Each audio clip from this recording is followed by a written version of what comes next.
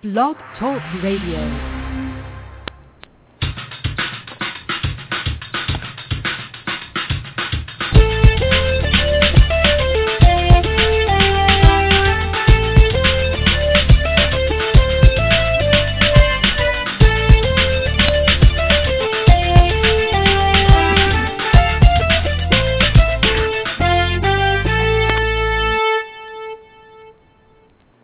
Welcome to Go For It. I am your host, Paul Gannon. For the next 2 hours, we will be talking sports and having fun doing it. I want all your ideas, all your opinions, and all your beliefs. And, of course, as always, you'll get a heavy dose of my opinion. If you have an opinion, the number to call 646-727-3070.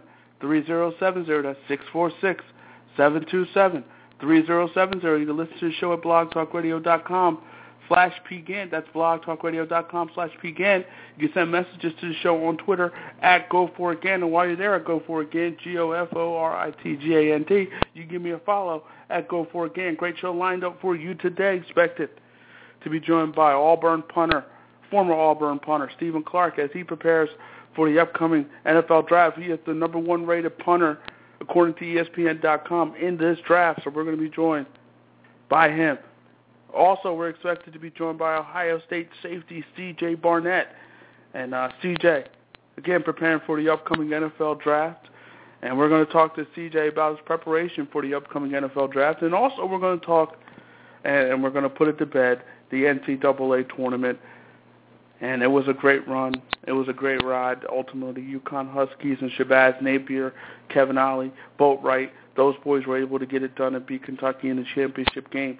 Great game, great end to a tournament, great end to an unexpected tournament. I mean, it was just some of the various things that happened, some of the various things that took place. It was shocking. It was surprising.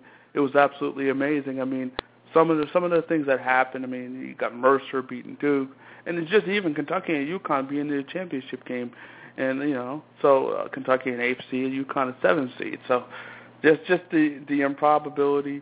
And just the unexpected is what we saw during the NCAA tournament in a great run. But we're going to talk and recap the tournament, talk about the championship game with St. Peter's assistant basketball coach Marlon Guild. So St. Peter's College assistant basketball coach Marlon Guild will be joining us to talk about what happened in the NCAA tournament. What was that one shining moment? That one shining moment you knew. And you reach for the sky. I mean, what a great song, by the way. But anyway, I want to start in the NBA. Yesterday, final week of the season coming up, and, we talked throughout the course of the season about, in the Eastern Conference, more specifically, two teams, Indiana and Miami. And throughout the course of this season, and through most of this season, the Indiana Pacers were on top of the Eastern Conference, and they had that feel, and a lot of people were talking, Indiana finally might have what it takes, especially if they can get that home court advantage, may have what it takes to dethrone the Miami Heat and to ultimately win an NBA title. They had what it took and had what it takes at this point. A lot of people thought that was the case. A lot of people. Myself included, gave Indiana a great shot. But now this Pacers team is limping towards the finish. They are limping towards the finish here. Got off to a tremendous start, had the best record in the league at one point, and now they're just limping right now. Limping to a finish. Roy Hibbert has been awful. He's been awful. Yesterday, only 5 points and just 1 rebound. Just had 3 rebounds over the past 3 games. And that's in 80 minutes. So Roy Hibbert has been not the all-star center that we thought he was. He's been a stiff. He's been an absolute stiff in the latter part of this season. An absolute stiff.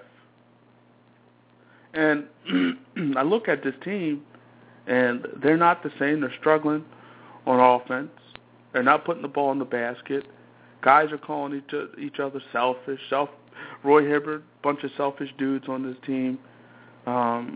Just a lot of talk when it comes to this Pacer team. And you look at this team, you thought throughout the course of this season, and at one point, well, I would say throughout the course of the season, you thought Indiana would be the team that could dethrone the Miami Heat in the Eastern Conference. You thought that. And then the whole talk was, okay, at one point in the Eastern Conference, you had only 2 teams pretty much over 500. And at one point we were talking, okay, this is going to come down to the Pacers and Heat, and everybody in the Eastern Conference is just a sideshow. Derrick Rose goes down. The Knicks are struggling. Brooklyn was struggling at one point in time in this season. I mean, Toronto, they came out of nowhere, but they were struggling at one point in the season. They sent Rudy Gay to the Kings, and then they just turn it on and become a whole different team, become a much better basketball team. The Bulls, even without Derrick Rose, have become a better basketball team. The Wizards are better. But, I mean, as a whole, you look at the situation now, and what we thought was going to come down to Miami and Indiana, now you can make the argument at this point, as it's presently constructed, Miami, number 1 seed, if they were going to the second round, they would play the winner of Brooklyn, Toronto. At this point in time, that could change. But let's just say now, I'm looking at both of these teams now. I'm not just looking at Indiana not getting by and getting to the Eastern Conference Finals. I'm even talking about the possibilities of Miami not getting to the Eastern Conference Finals. And I say that because I look at who Miami possibly could just play in the second round. Let's say they play the Brooklyn Nets in the second round. A team in Brooklyn Nets had Miami's number, swept them in the season series, beat them this week, as a matter of fact. So you look at this Brooklyn team, you look at the Miami Heat, if those two teams were to collide in the second round of the NBA playoffs, this could be a very interesting situation. So not only, and I don't think it's going to happen, I believe the Miami Heat would ultimately beat the Nets in the playoffs. And, while I look at the regular season, I don't take much stock into it. I take some stock, but not a lot. Not a lot. But I look at this team, the Miami Heat and the Indiana Pacers for that matter. Both teams limping a little bit to the finish. And I know Dwayne Wade's been out 9 games for the Miami Heat, the last 9 games. So you're obviously going to have that piece back with you come playoff time. You're going to have that piece back. But, again, that second round matchup, and let's say Indiana, they play Charlotte in the first round at this point. But if Indiana in that second round would play possibly the winner of Bulls Wizards at this point in time, and Chicago Bulls are going to be a tough out for anybody.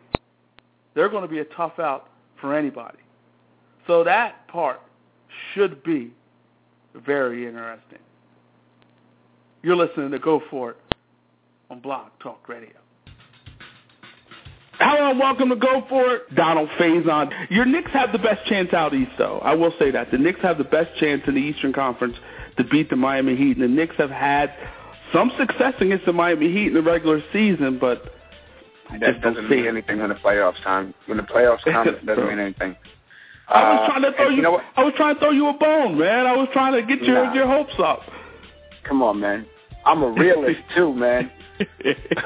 Actor Robbie Jones. Well, we know that you can marry women. We've seen you have a pedigree. We see what you can do. We've seen it. I would never bring my wife around you. I just don't know what you're capable of. Come on now. That's early. That's not Roxy. That's cold-blooded. All right. Sounds good. Thank you so much. You're very, very good at your job. Thank you, sir. Make it fun. You really do. And we're back. And we're about to be joined by a guy now who's preparing for the upcoming NFL draft. NFL draft about 26 days away. 26 days away. It's a long process. Obviously, the draft starts in May now. Used to be in April. Now it's in May. But we're going to bring in a guy now, the number 1 rated punter, according to ESPN.com, in this draft. Let's bring him in now former Auburn punter Stephen Clark. Stephen, how are you? How are we doing? Doing good. Doing well. Thanks for joining us. Oh, it's my pleasure. Thanks for having me. Now, Stephen, you did the NFL Combine a few months ago. There you have an opportunity to impress all 32 teams. You felt like you were impressed at the Combine? Yeah, I mean, it was definitely a great opportunity to be able to go out there. I mean, I didn't even realize how big of a deal it was. I mean, going out there, they take it seriously. I mean, from the time you get off the plane, I mean, you're at the NFL Combine, and it was definitely cool to get out there and, build some relationships with NFL coaches and also, meet a lot of players. As a whole, tell us about the Combine experience. What stuck out to you? What stood out? I mean, it's quite the ordeal. I mean, they get you out there. I mean, it's, about 3 or 4 solid days of just, they poke and prod you with medical evaluations, I mean, they're trying to make an investment on you, so they want to find out everything about you, so they grill you pretty hard in interviews, get you up early for testing and psychological stuff, and it's a lot of things that I really didn't even consider as far as the process goes. I mean, they want to know where you're from, what you're about, and, what they're putting their money in, so, I mean, I don't blame them. Was it a fun process? Oh, yeah, no doubt. I mean, it's something that, you can look back on and, for me to be able to say that, on my kids one day I went to the NFL Combine, that's something, I'm definitely blessed to have that opportunity and be in the position I'm in. I have no doubt about that. I mean, it's a tremendous experience, and as you said, no matter what happens, you can tell your kids that you were at the NFL Combine. I look at you now, Stephen, 2013, you switched to the Aussie-style punting. You learned this from the Saints punter, Thomas Morstead. It had to work. 26 of your 56 punts landed inside the 20. Tell us about this style. Yeah, I mean, it's something that's kind of a new trend. I mean, it's a good tool to have as far as at the next level. I mean, a lot of coaches are, starting to utilize that in their game planning and stuff. And it was something I always wanted to do. It was just something that, it took me a while to really feel comfortable with putting it in the game situations. But, I mean, I also got to, give a shout-out to our unit as a whole because, I mean, those guys cover their butts off getting down there to stop them from ruining the end zone. So it helped me out a ton this year. Do you feel like you have it mastered? No. I have a pretty high standard of myself, and, I try to strive each day, try to get to there. I don't ever feel like I'm going to reach it, but it's just sort of, the whole, if you strive for perfection, you might reach excellence sort of deal. So we're talking to former Auburn punter Stephen Clark. And, Stephen, I got to start calling you Big Game Stephen. SEC title game, 5 punts inside the 10. National championship game, 4 punts inside the 10. What is it with you in these big games? God is good, man. There's a lot of stuff I can't take all the credit for, but it's definitely something that, going out there, those are big games that, every little thing counts. And, I only get, if I have a busy day, I'm out there 7 or 8 times. So, I mean, I got to make each one count. So I just try to go out there and, give our team the best opportunity they can to win. I want to ask you about that BCS title game for a moment now. I mean, that was a game you guys led early, and you guys seemingly had the game under control. Ultimately, you would lose. How long did it take for you to get over that game? I mean, I had mixed emotions about it because, I mean, as a football fan, like, for a national championship game, like, that was a classic. I mean, I know that's going to be going down in history. I mean, it was the last BCS game, but, I mean, overall, I mean, that was a heck of a football game. So, I mean, I got to give Florida State their credit because, I mean, they won it. But on the other hand, I mean, to come so close to something like that, I mean, I won it. Like, we won our freshman year, but, I mean, as a senior, I mean, that's something that you definitely, only one team each year gets to go out like that. It's unfortunate that it wasn't us, but, I mean, the fact that, we had an incredible run at it. And so, I mean, I'm not going to be hanging my head over, that game at all. Yeah, you guys had an amazing run, an improbable run to the title game, and ultimately you'll come up short. But, I mean, the run that you guys had was absolutely amazing. Do you look back on that run and just say, wow, I can't believe the way some of those games ended? No, I mean, like, I admit we had a lot of breaks that went our way, but coming into the season, people were telling us that, if we won 6 games, we would have had a good year. And, right.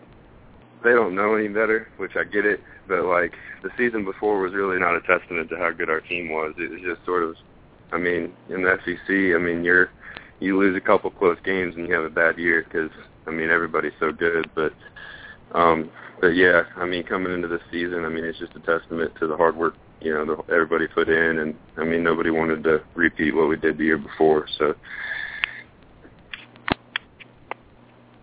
Hello? Yes. Okay, we're talking to former Auburn punter Stephen Clark. I thought we lost you there for a moment. Stephen, you are the #1 rated punter according to ESPN.com.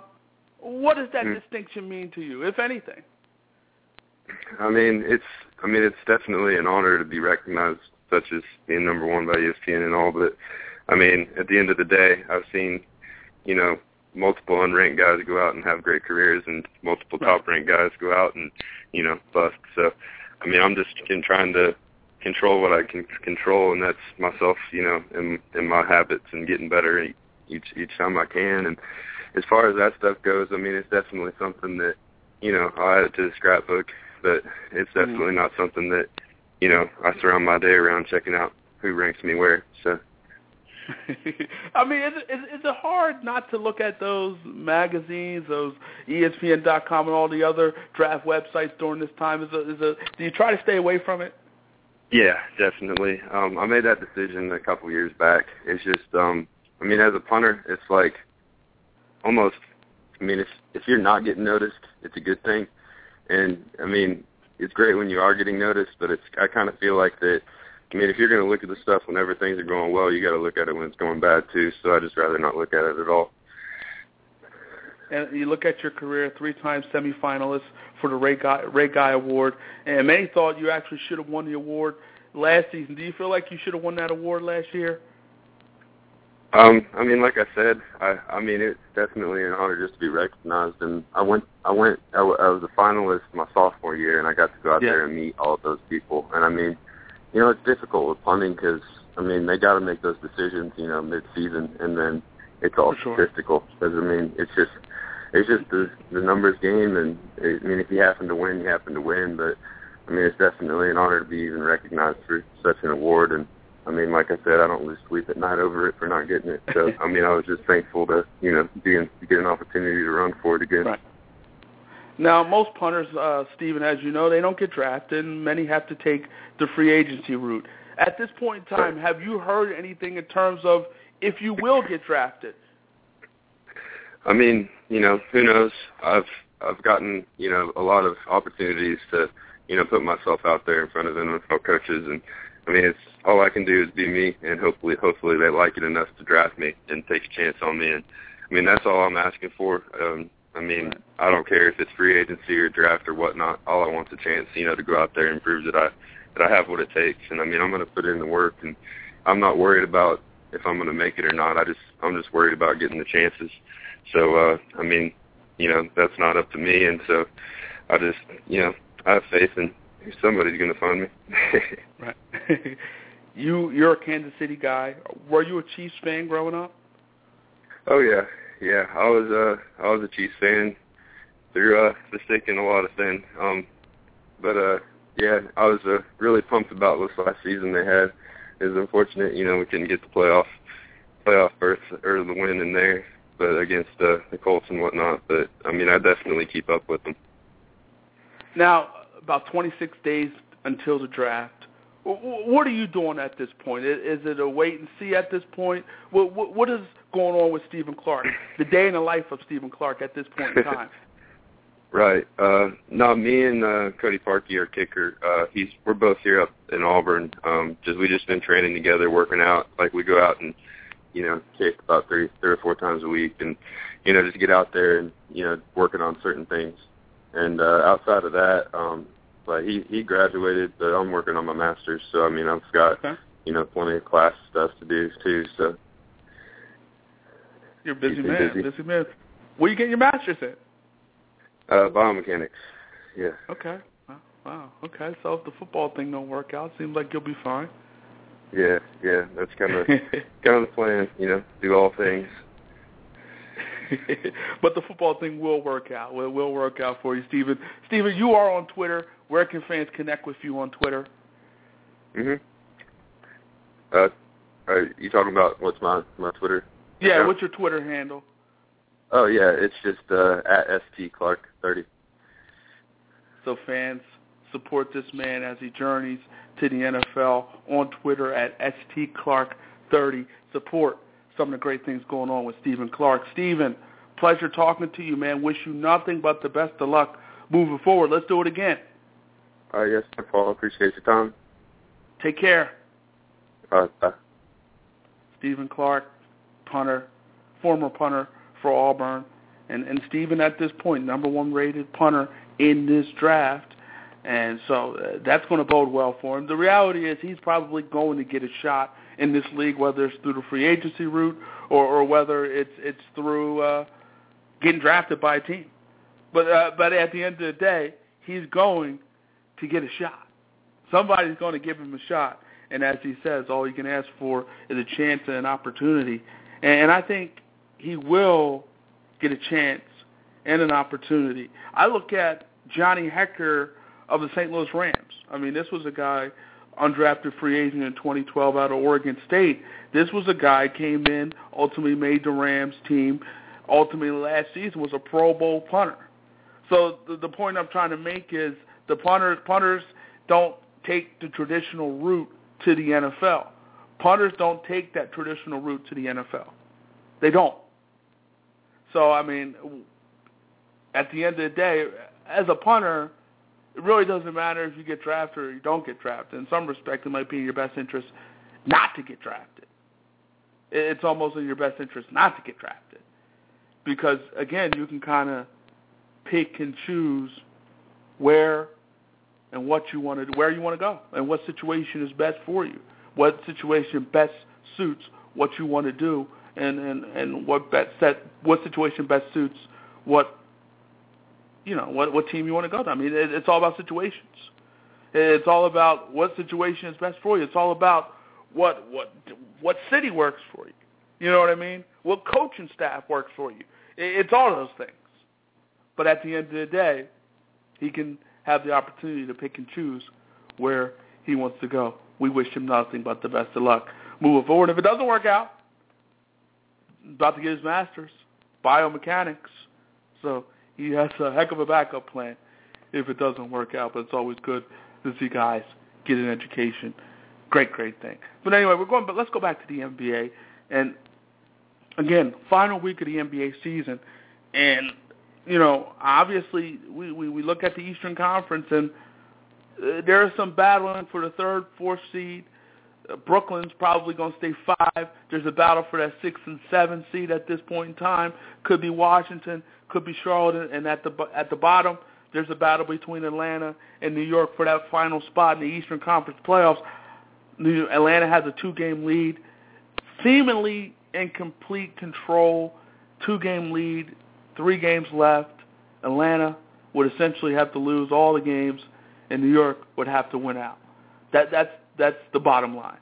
Atlanta has to lose all 3 of their final games, and New York would have to win their final 3 games. And let's look at Atlanta's final 3 games to see if that's possible for them to lose out and possible for the New York Knicks to get that 8th spot. Miami, they go to Miami. No, excuse me, they have Miami at home. They probably lose that. They have Charlotte at home. Probably that's a game. That's another game they could lose, but you got to see whether or not Charlotte will have anything to play for based on what happens with the Wizards. But Charlotte, you look at that game, that's going to be a game where, that's a 50-50 game. It's a home game for them, but a game they could win. Then they have Milwaukee to end the season. And let me just check Milwaukee for a second, because let's see if Milwaukee. I think Milwaukee has pretty much sewn up the number 1 worst record in this league. They've sewn up the worst record in this league. Well, it would take them, we'll take the Sixers obviously losing out, but also we'll take Milwaukee winning 2 more games.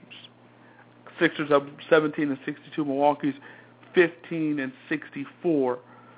And let me just check Milwaukee's schedule because this will be whether or not they have the Wizards tonight. They probably lose there, so Milwaukee is probably going to clinch the worst record in the NBA tonight.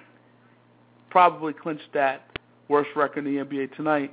And at this point, with that being said, they probably will go out and play hard to try to win the final game of the season because at that point, you've clinched the worst record in basketball. So at that point, only thing that matters now for you is nothing. It doesn't matter if you win or lose. You're just playing out the string, so it really doesn't matter if you win or lose. So they can go in and try to win the game.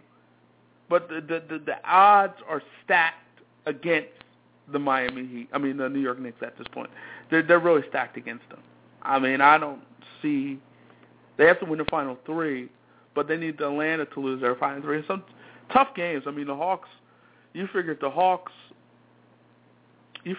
would have lost Sunday against Indiana, but they blew them out. And then last night against Brooklyn set down Darren Williams. He didn't play in that game, and that he's one of your big guns. So he didn't play. Sean Livingston didn't play. So Brooklyn set down some big guys. They set down some big guys. So you look at the situation, obviously now, that affects the Knicks. And you thought the Hawks were going to – I looked on the schedule, and I thought, okay, the Hawks will lose to Indiana, and I thought the Hawks would also lose to Brooklyn. But they won both of those games. And I don't want to see the Hawks in the playoffs. I mean, I reiterate it over and over again. I don't want to see the Atlanta Hawks in the playoffs. I want to see the New York Knicks in the playoffs. I believe the New York Knicks could actually give the Heat or Pacers a series. Can't beat them, but to give them a series. The Hawks you play the Hawks, is really not going to be anything to watch. That's going to be the series that I will not probably watch unless the Hawks surprise people. Unless the Hawks do something I don't think they're capable of doing, I probably won't watch a lick of that series. Probably won't watch 1 second of that series. Because it's just nothing to watch. There's really nothing to watch. But I tell you this, out West, there's going to be plenty to watch.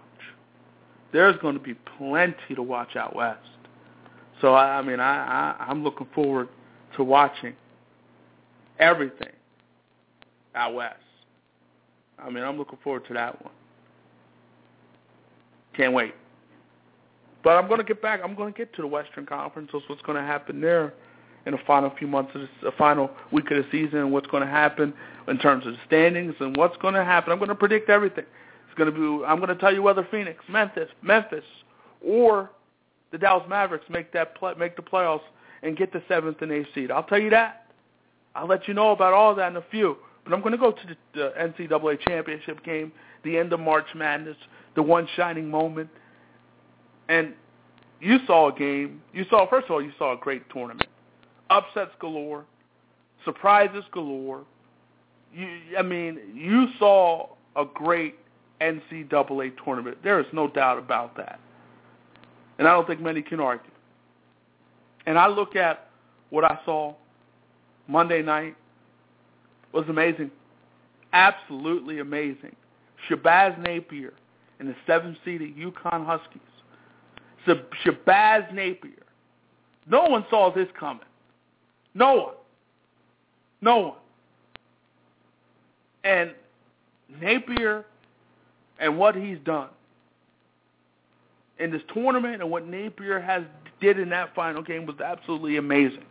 Guards win in the NCAA tournament. The UConn backcourt, 36 of the team's 60 points. Napier and Boatwright. Guards win in the tournament. Guards win. And that's what we saw. guard play, big-time guard play out of these guys. Big-time guard play. That's what did it for UConn. That's what did it. And also what did it was their defense. I mean, I'm looking at this. You look at the Elite Eight, the Final Four, and the title game. Michigan State, Florida, and Kentucky. The Elite Eight, Michigan State averages 75 points per game. Against UConn in the Elite Eight, they scored 54 points. That's minus 21. That's minus 21. Florida Gators averaged 70 points a game.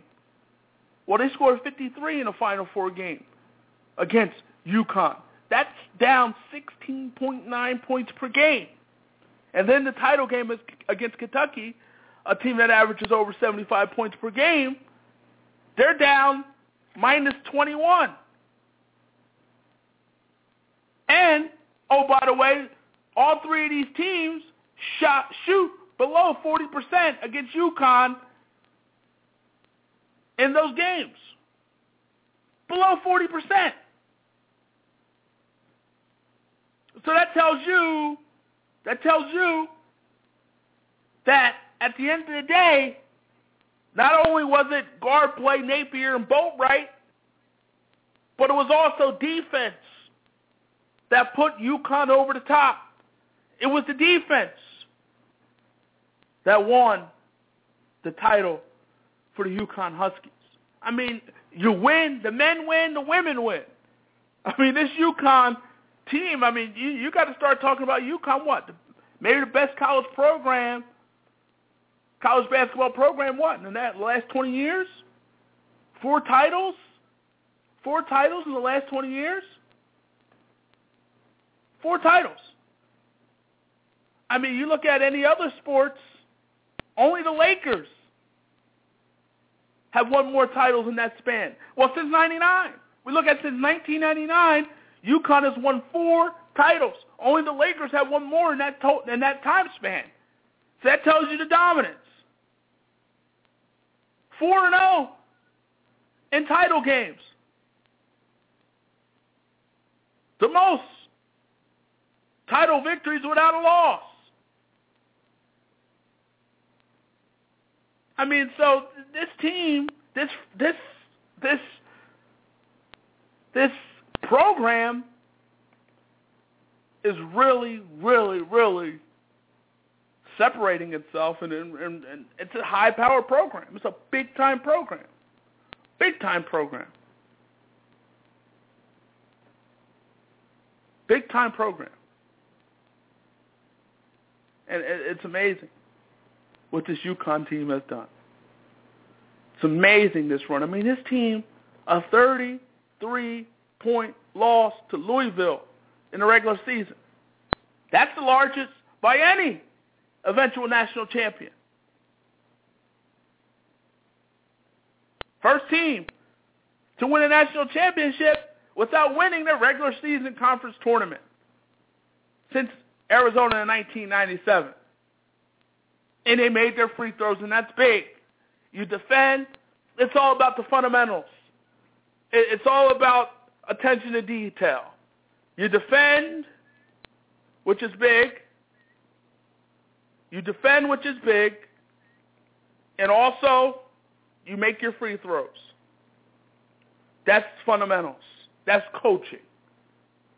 That's coaching. That's coaching. That's what it's all about. That's coaching. 6th school with 4 national titles. I mean, it goes on and on. Goes on and on. And talking about UConn and what they did. I mean, you look at Napier. He's the 4th member of 125 points, 25 assists, and 25 rebound club in the tournament. Napier did it in 2014. Kemba Walker did it in 2011, ironically enough.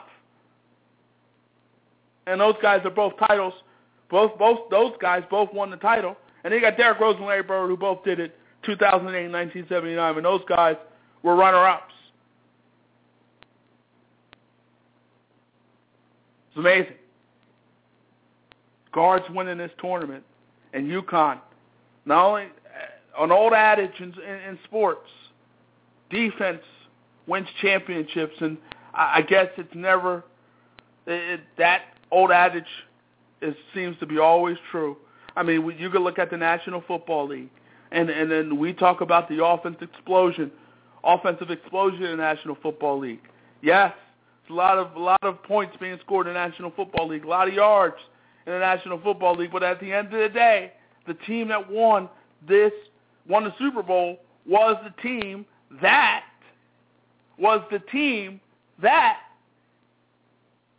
played the best defense.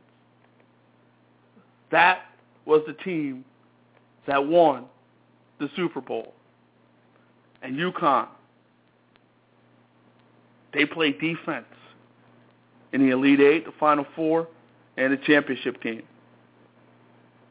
They played defense, holding their opponents to under 40% from the field. That's big time.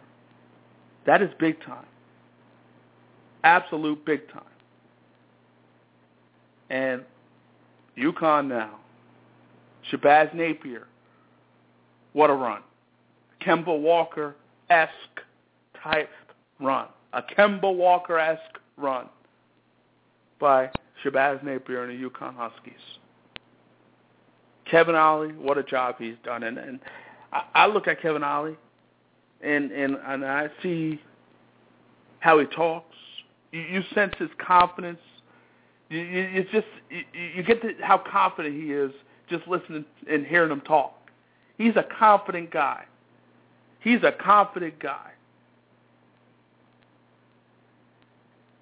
An absolute confident guy. And his team played with confidence.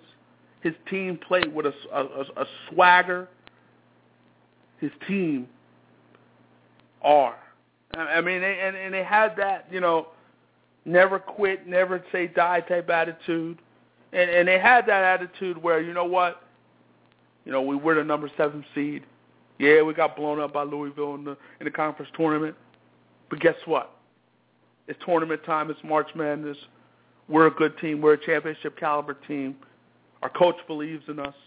We have Shabazz Napier, one of the better point guards in the country. We can get it done. And that's what they did. That's exactly what they did. And oh, by the way, they hit free throws, they played defense, and they won. Hit free throws and played defense. And this backcourt, Boatwright and Napier, you look at the first half. Boatwright and Napier outscored the Harrison twins 23-10, including 13-0 in the first 8 minutes and 40 seconds of the game. So their dominance was very evident in that game. Their dominance really showed through. And their dominance is the reason why UConn are the national champions. That's the reason why UConn is the national champions. Guard play. Guard play, guard play, guard play. And it never gets old. We all know defense wins championships in the NCAA tournament. But we also know guard play is big in the NCAA tournament. And you look at Coach Calipari. He said this team was rattled. This team was scared. They just weren't ready for that big stage. And you look at Michigan. Remember Michigan? The Fab Five back in 1992. And they got far. They got to the title game. But then, in that title game, they were blown out by Duke. So you look at the comparison, and Kentucky wasn't blown out, obviously. But you look at it, that Fab Five back in 1992, when they got to the title game, they shrunk a little bit. And then you look at this quote-unquote Fab Five, and, I'm just saying that just for comparison's sake, but you look at this Fab Five of Kentucky, and their coach said they were scared, they were rattled. So I guess that's all you need to know. We're going to bring in a guy now who's been with us throughout the course of this NCAA tournament, who knows a lot about the game of basketball, and who actually he predicted that, I believe he predicted Florida would win it all last time we spoke to him. He didn't even expect UConn to get to this point. Not many did, but we'll bring him in now. St. Peter's College assistant basketball coach, Marlon Guild. Marlon. Paul, how's it going, man? How's everything? Everything is well. How are you? I'm doing good, man. Doing good. It's a little different, man, to have a weekend with no college basketball, but, I guess we got to get used to baseball, huh? For sure. Baseball season is upon us. You got the NBA playoffs coming up. Don't forget about that. Please don't forget about that. Yeah. Let's go to the game last Monday night, and I look at that game, and as I was watching the game, I kept waiting for Kentucky to get over that hump and ultimately take over the game and ultimately win the game. It never happened. Tell us why. Well, there's a guy on Connecticut by the name of Shabazz Napier. That's why it didn't happen. And I think you saw the difference between a guy that's a veteran and, a freshman/rookie team. Right. Napier was in that position 3 years ago as a freshman, and, everybody talks about Kemba Walker, but Napier started, if I'm not mistaken, in that national championship game as a freshman. So you look at his body of work over the course of 4 years, and you knew that he would have some kind of impact on the game. He's a guy that I watched when it was getting close and Kentucky looked like they were going to get over that hump. He made a big shot or made a key defensive stop. And you know what? I thought he got rattled a little bit in that second half when Kentucky was making that run. But, he's a guy that's been around for so long that, you're not going to take him out of his game fully. He might slip off track a little bit, but for a 40-minute game, I want to say he played well for 37 out of those 40, and I think he might have played the whole 40. So, to have him, buckle down and get the rest of those guys, where they needed to be, was huge. And I think they hit big shots down the stretch. I'll say this. I mean, nobody really talks about Niels Giffey, who had a big three-pointer. Yeah, definitely. When Kentucky was coming back. And, Boatwright played well. He didn't have a lot of shot attempts, but he was efficient. He hit big shots down the stretch. And you talked about Napier, played 39 as a possible 40 minutes, so he darn near played the whole game for UConn on Monday night, and he was big time. Did you see, Calipari says that his Kentucky team was rattled, they were scared. Did you see that? I wouldn't necessarily call it scared, because they had been in that situation the prior 3 games. The Wichita State game was close, the Louisville game was close, the Michigan game was close. So I don't think it was a sense of being scared or rattled. I thought UConn just made plays down the stretch that mattered, and, Kentucky didn't. That's really all it came down to. Guys making plays down the stretch. Julius Randle didn't have necessarily a good game. The Harrison twins, I don't think neither one of them scored in double figures, if I'm not mistaken. And, for as good as James Young was, I think his shooting percentage wasn't that well. So, no. You factor in all those things. And I'll tell you where it really stuck out to me. I think on the Battle of the Boards, prior to the game against UConn, Kentucky was killing everybody on the board. And the UConn game, I'm not sure if UConn had the rebounding advantage or it might have been one. It wasn't by one. There you go. It wasn't what they had been doing the prior 3 games, controlling the boards and pretty much controlling the tempo of the game. I mean, if you watched it Monday, you really thought the game was played at UConn's pace. And even for as close as it was when Kentucky was starting to come back, you never really thought that it was their game, to win. It was more so UConn's game to lose. And like I said, UConn just hit big shots down the stretch and, played very well. For sure. And I look at, I'm going back to 1992 when you have Michigan and how they went through the tournament. Ultimately, they go against Duke and they get blown out against Duke in the title game. Do you see any similarities between that and what happened to Kentucky? No, I think in 92, that game, I just thought Duke was just far more superior in that second half. It was almost like the big brother, little brother syndrome. The big brother keeps you close early on, and then, later on it's like, okay, I just want you to feel good. Now I'm just going to pull away. I think with this game, it was just different. The parity was there. And not to take anything away from that Michigan team in 92. It's probably the greatest freshman class ever. But Duke was just that far more superior than them that night. And, I don't think UConn was as far ahead of Kentucky. They just had guys that made plays down the stretch. We're talking to St. Peter's assistant basketball coach Marlon Guild. And Marlon, I'm looking at it now, Kevin Otley and what he has done with this team. This was a team last year could not play in the NCAA tournament because of sanctions. This was a team and a coach that wasn't really a popular hire at UConn when they hired Kevin Otley. You look at Kevin Otley and what he did and what kind of job he did for UConn this season. Talk about it. Talk about some of the things that he's done and he did in this tournament and throughout the course of the season in order for UConn to win the title. You know what, man, and I'm not saying this because Kevin Otley is a good friend of mine.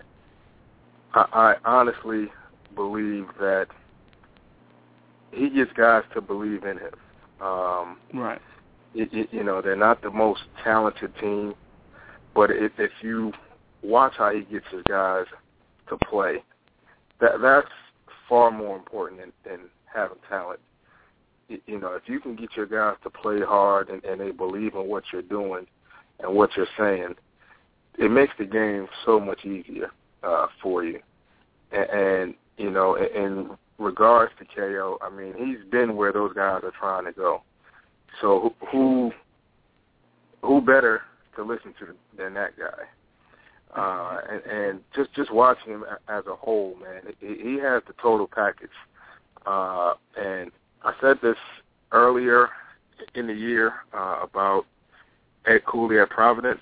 I mean, if I'm a African-American parent, I don't mind sending my son to go play for Ed Cooley because I think he has the John Thompson effect of the 80s and 90s. I think Kevin Otley is right in that boat as well.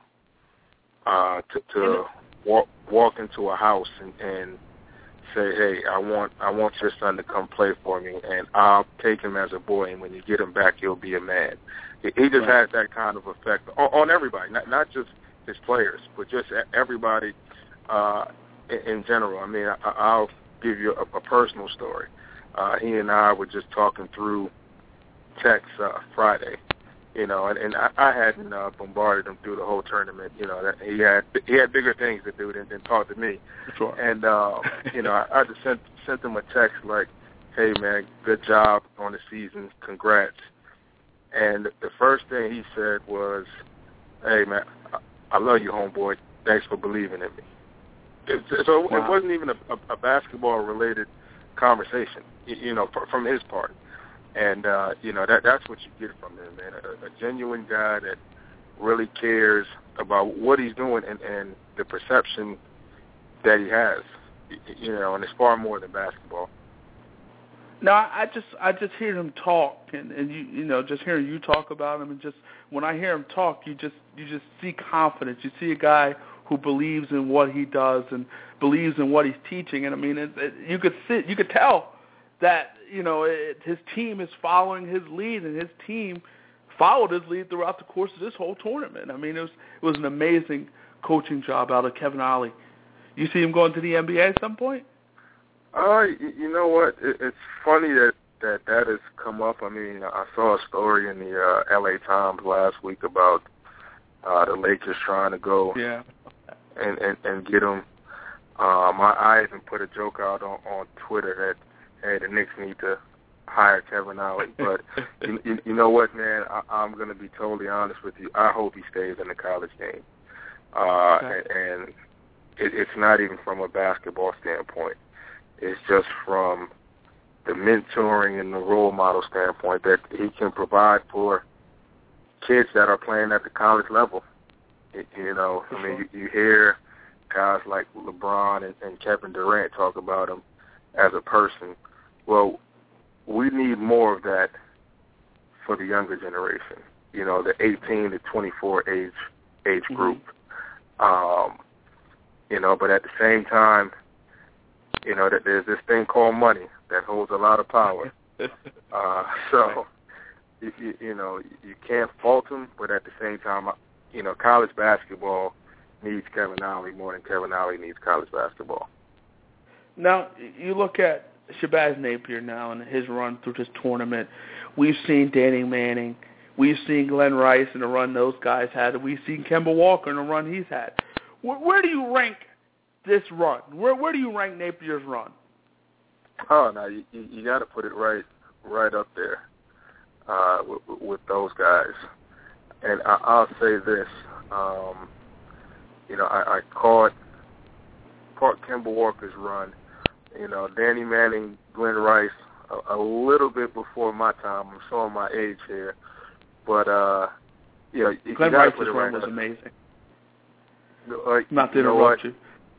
I'm glad I got ESPN Classics, man, just to watch it.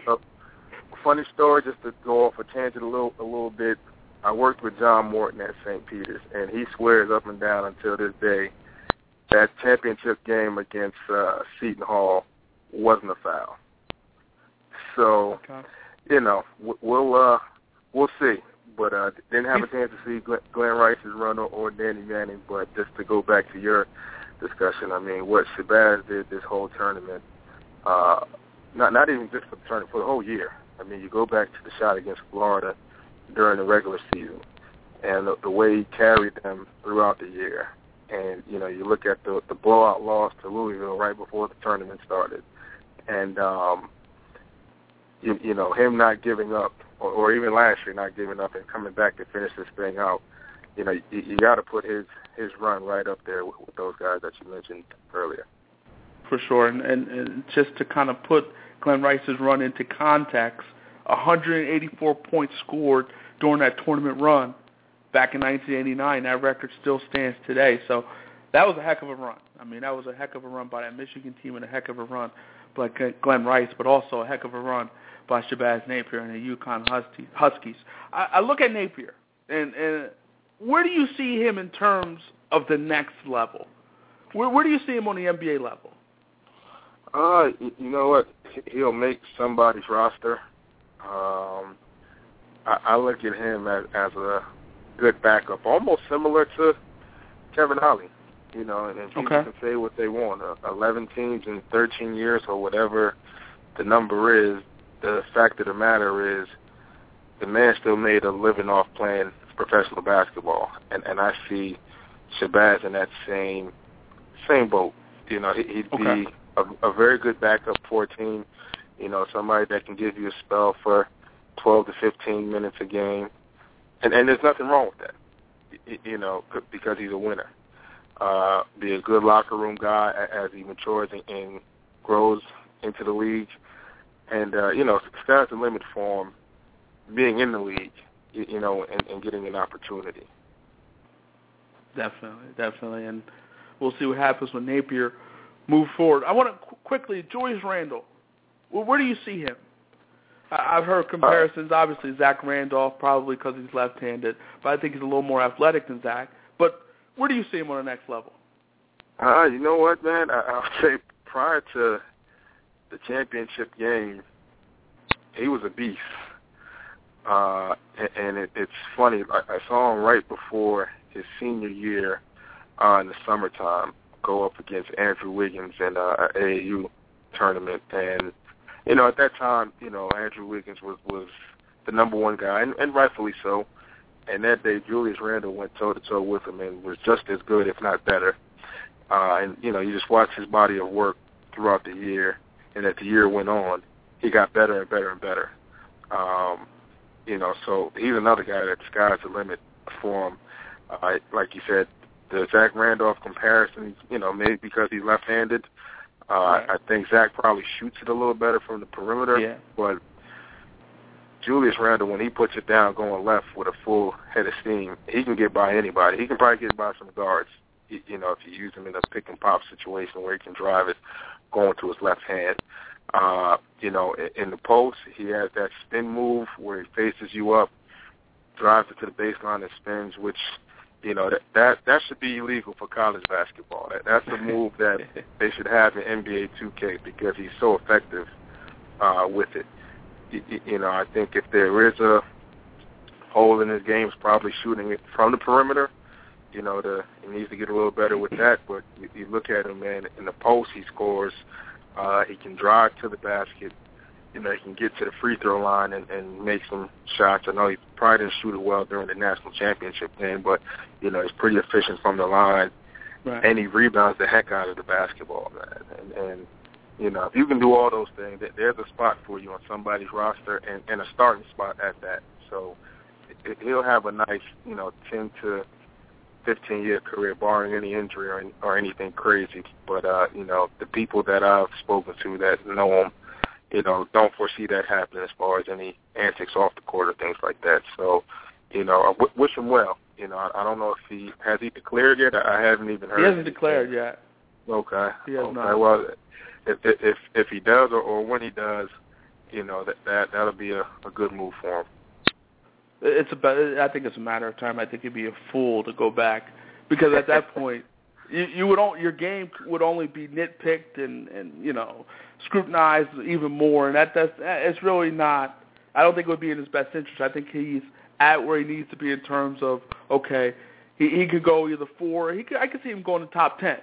So, I mean, at this point, he's best served to just go. And at this point, Jabari Parker still hasn't declared it. Again, I would think he would be an absolute fool to stay another year at Duke. But we'll see. But I think he would be a fool to stay. Well, I mean, you know what? I'll ask you this. Why would he be a fool for staying? Because at the end of the day, nothing good can come from it. I mean, what good can come from it? He's either going to go 1 or 2 this year. So at that point, you can't go any higher than that. So, I mean, I don't know why he would stay. There's really no reason to stay. Well, his stock maybe go ahead. Maybe he enjoys college, you know, and I see your point. I totally see your point with it, you know, and I agree with you. You know, he should go. There's nothing left for him to do, but, you know, I also look at it at the same time. All right, well, does he need the money? We don't know what his money situation is like at home, and he genuinely loves being on campus, you know, and being a college student. You know, there has to be something said for that. For sure. You know, but just in today's way of the world, you know, we don't see things that way, and that's fine. You know, I believe I read something today that he had applied for sophomore housing already, which led to even more speculation. But, you know, it's unfair to him, you know, for us to tell him what he should and shouldn't do. True. I think if he honestly likes college, you stay.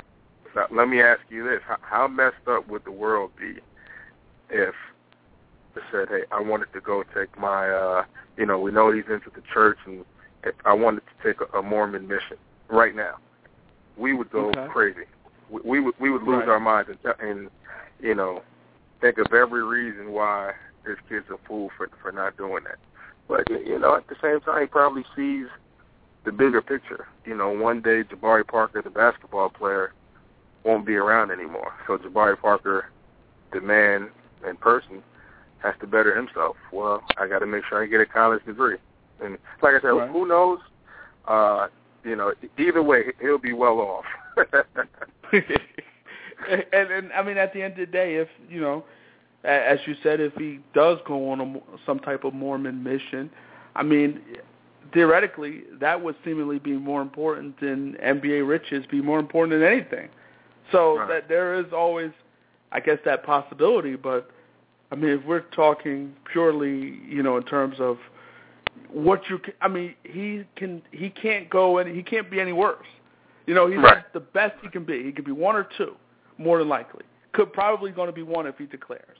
So there's really nothing else. And I understand he may love college life. We all love college life, but if the money is calling, the money is calling. And I mean, I guess you can always be satisfied in terms of money, but maybe you can't. I mean, I don't know. You just never know what can happen in the future. And I think when you're at the highest you can be, and you got to go. We'll see if you go. Right. We'll see. Only time will tell. And I want to ask you this, Marlon, just summing up this whole tournament. I mean, this was a very unpredictable tournament, very exciting tournament, a tournament full of upsets. Out of all the moments, what was your one shining moment in this tournament? Wow. Throwing me on the spot with that one.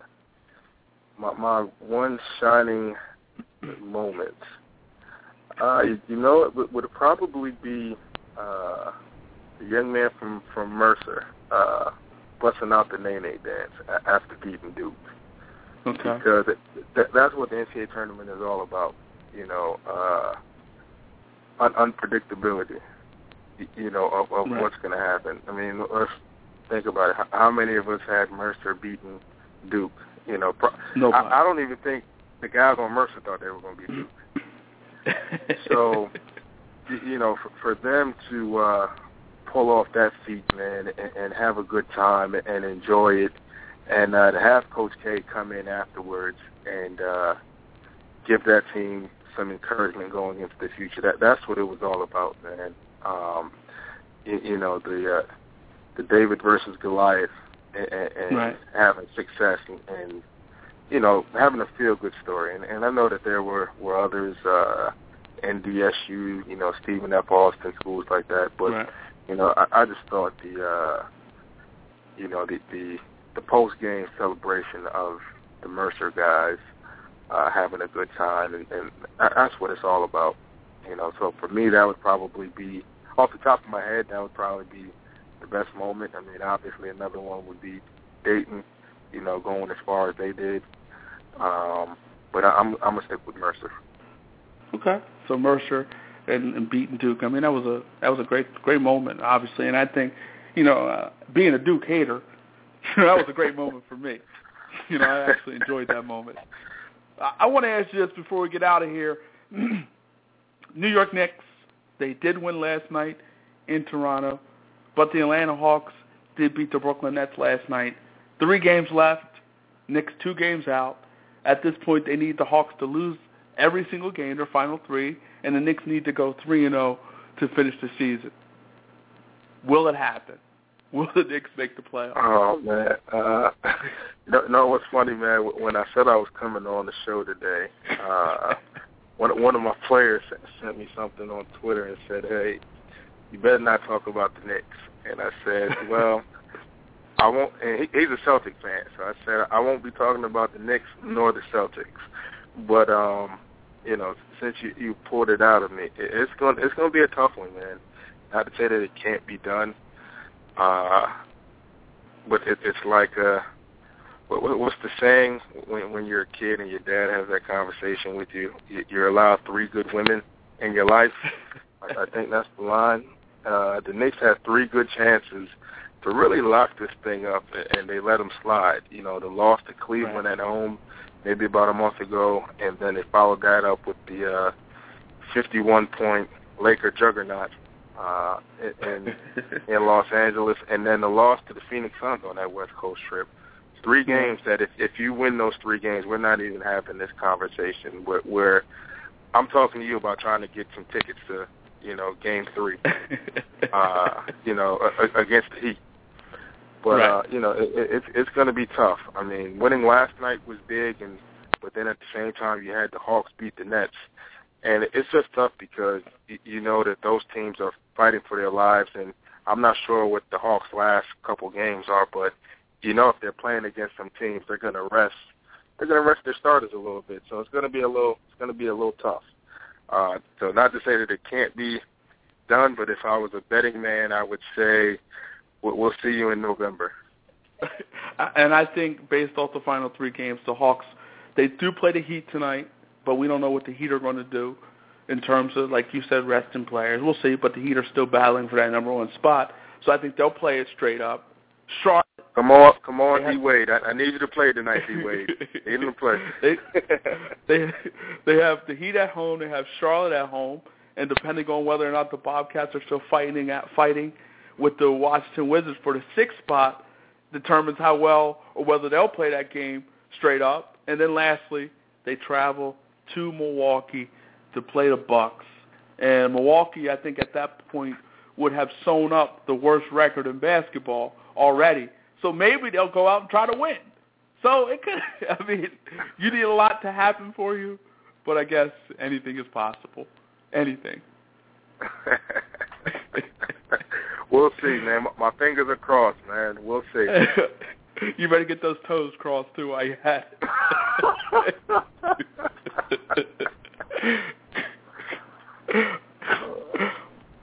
Marlon, as always, pleasure talking to you. Can't wait to have you back. NBA draft time. We got to talk NBA draft. That's coming up, a couple months.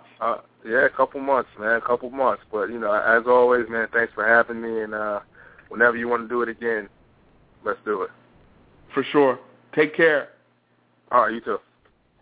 Marlon Guild, St. Peter's College assistant basketball coach, lifelong Knicks fan. And, we'll see what happens with the Knicks. As I said, the Knicks, I didn't even bother to look at the Knicks schedule. I know they have Bulls on Sunday, but, again, they have to go 3-0, but they need Atlanta to go 0-3. So they need a lot of help. But anyway, they have the Bulls on Sunday. Then they have at Brooklyn, and they finish it off with Toronto. Again, we don't know whether or not those teams will play those games straight up or not. So we'll see what happens. But Miami's still fighting for that number 1 seed. So Miami definitely needs the game, I think, tonight against the Hawks.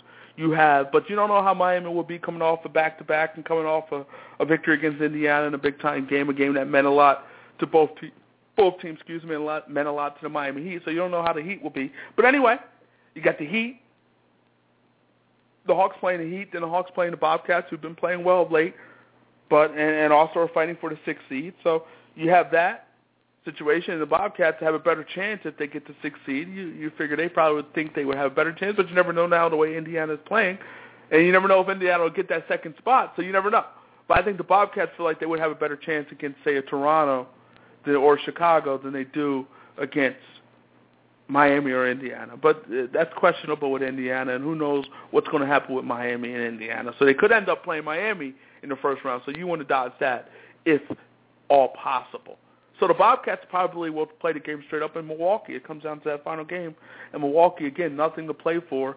They're playing for spoiling. At that point, they're spoilers. And the reality is, if Milwaukee, at that point, doesn't matter in terms of the worst record, they'll have that all sewn up by then. So Milwaukee may play that game straight up and may actually want to win that game. So we'll see. We'll see what happens. But I hope the Knicks get to the playoffs. Again, I don't want to see the Atlanta Hawks in the playoffs. I know I said this over and over, and I'm going to reiterate. I do not want to see the Atlanta Hawks in the playoffs. I don't want to see it. Not something I want to see. No, I just don't. Sorry. I don't want to see that. And I don't think a lot of people want to see that. I think I speak for a lot of people.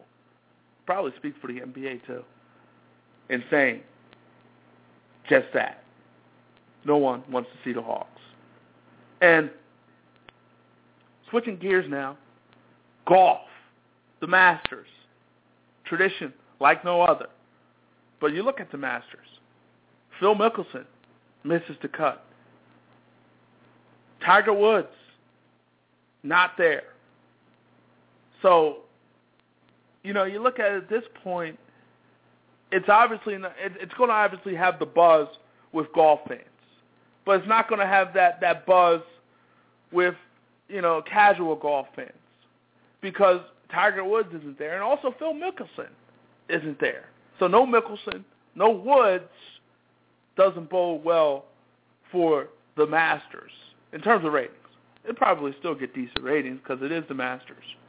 But not having those guys, those big-name guys, Mickelson and Woods, definitely hurts the Masters. Definitely hurts it. But you got Bubba Watson leading the field -7. So he's in control. John Senden, 3 strokes back. Thomas Bourne, 4 strokes back. Adam Scott, 4 strokes back. So Fred Couples, the great Fred Couples, 5 strokes back. But again, you don't have the Tiger effect. You don't have Tiger Woods there. You don't have that name recognition in Tiger Woods. That hurts. That hurts. And we'll see how the Masters turns out. When we come back, we're going to be discussing the Western Conference playoffs in the NBA. What's going to happen there? How's that going to sort out? Who will get the final 2 spots between Phoenix, Memphis, and the Dallas Mavericks? You're listening to Go For It on Blog Talk Radio. Hello and welcome to Go For It. Donald Faison. Your Knicks have the best chance out east, though. I will say that. The Knicks have the best chance in the Eastern Conference to beat the Miami Heat. And the Knicks have had some success against the Miami Heat in the regular season, but that doesn't mean anything when the playoffs time. When the playoffs come, it doesn't mean anything. I was trying to throw you. I was trying to throw you a bone, man. I was trying to get your hopes up. Come on, man. I'm a realist too, man. Actor Robbie Jones. Well, we know that we know that you kept married women. We've seen you have a pedigree. We see what you can do. We've seen it. I would never bring my wife around you. I just don't know what you're capable of. Come on now. That's early. That's not Roxy. That's cold-blooded. All right. Sounds good. Thank you so much. You're very, very good at your job. Thank you, sir. Make it fun. You really do. Okay. Hey, what up? It's Corey Almeida, a.k.a. Corey Live, host of Picturica on the Hub and warm-up host for American Idol and Dancing with the Stars. And right now, you are listening to Go For It on Blog Talk Radio with my man Paulie G and Jeremy. Get it! Thank you, sir. You got it, brother. Have a good one, man.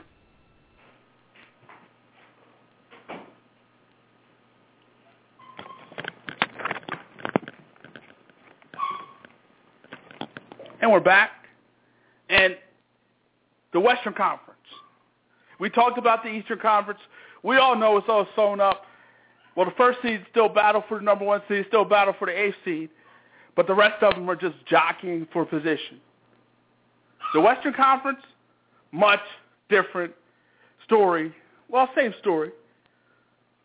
But you got 3 teams battling for the 6th, for the 7th, 8th spot. 3 teams, 2 spots. And you look at the Western Conference. You look at Dallas, Memphis, and Phoenix. You look at the Phoenix Suns. This is a team on the outside looking in at this point. If the playoffs were to start today, Memphis would get the 8th spot, Dallas would get the 7th spot. But there's some basketball. A lot of basketball. 3 games to be played. And 3 games of significance. You have Phoenix, who goes against Dallas tonight, at Dallas. Again, this game, a lot of significance. This is a big game. This is a playoff game, actually. This is like a 7th game. This is like a 7th game. Dallas wins, they clinch. Dallas wins, they clinch. So, this is big. This is a big game. Dallas' final 2 games are against Memphis and are against the Phoenix Suns. Memphis and the Suns, the final 2 games. If they win tonight, they clinch. If they don't, they make this very, very interesting. They make it very, very interesting.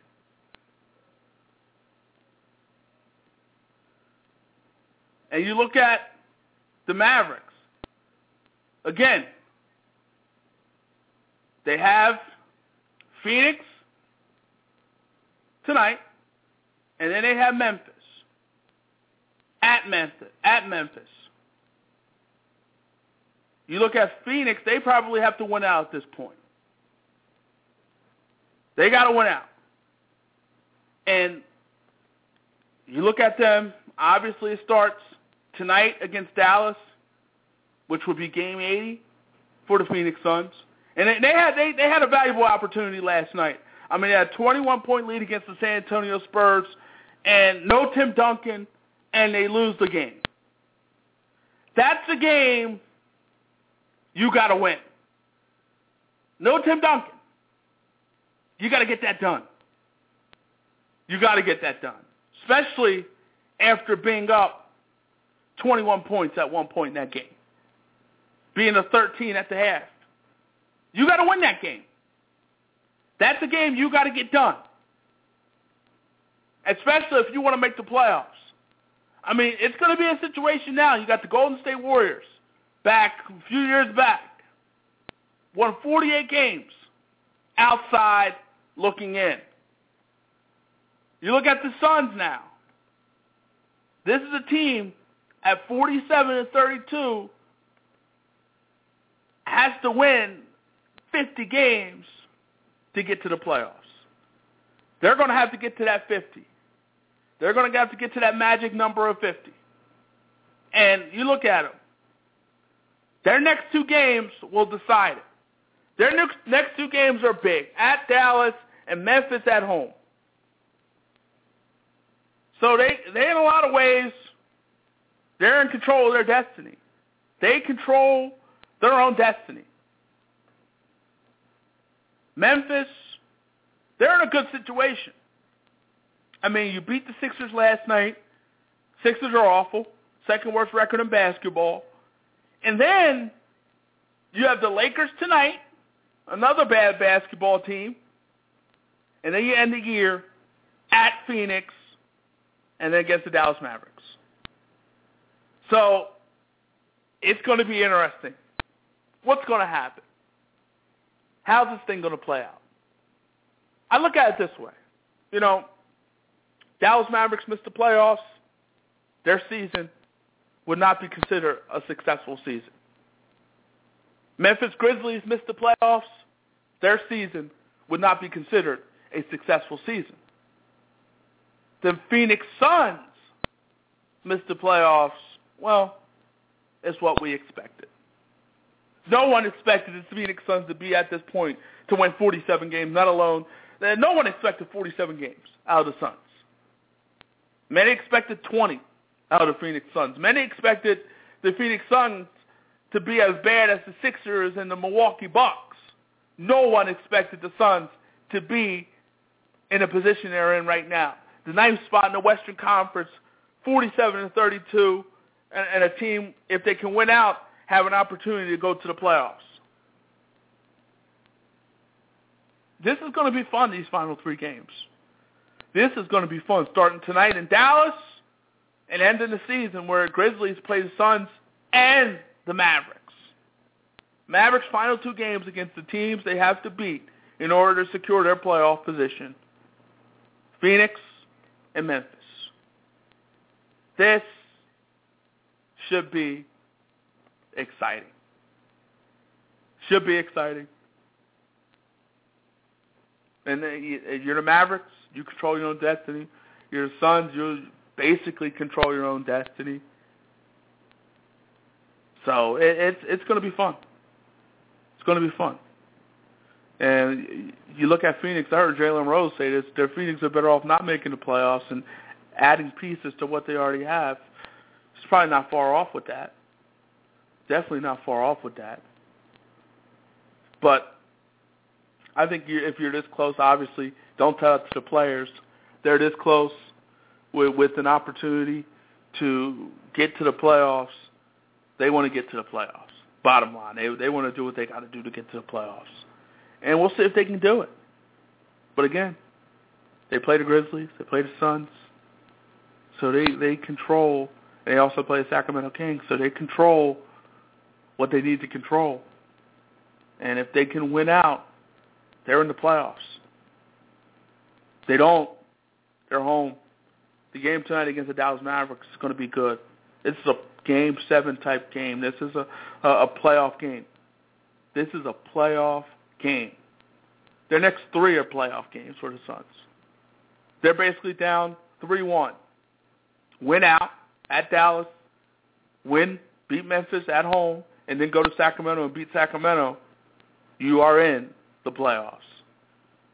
You lose to Dallas tonight, you make it tough for yourself. You make it very, very tough for yourself. And it's going to be very interesting. I can't wait. I can't wait to see how this thing plays out. I really can't.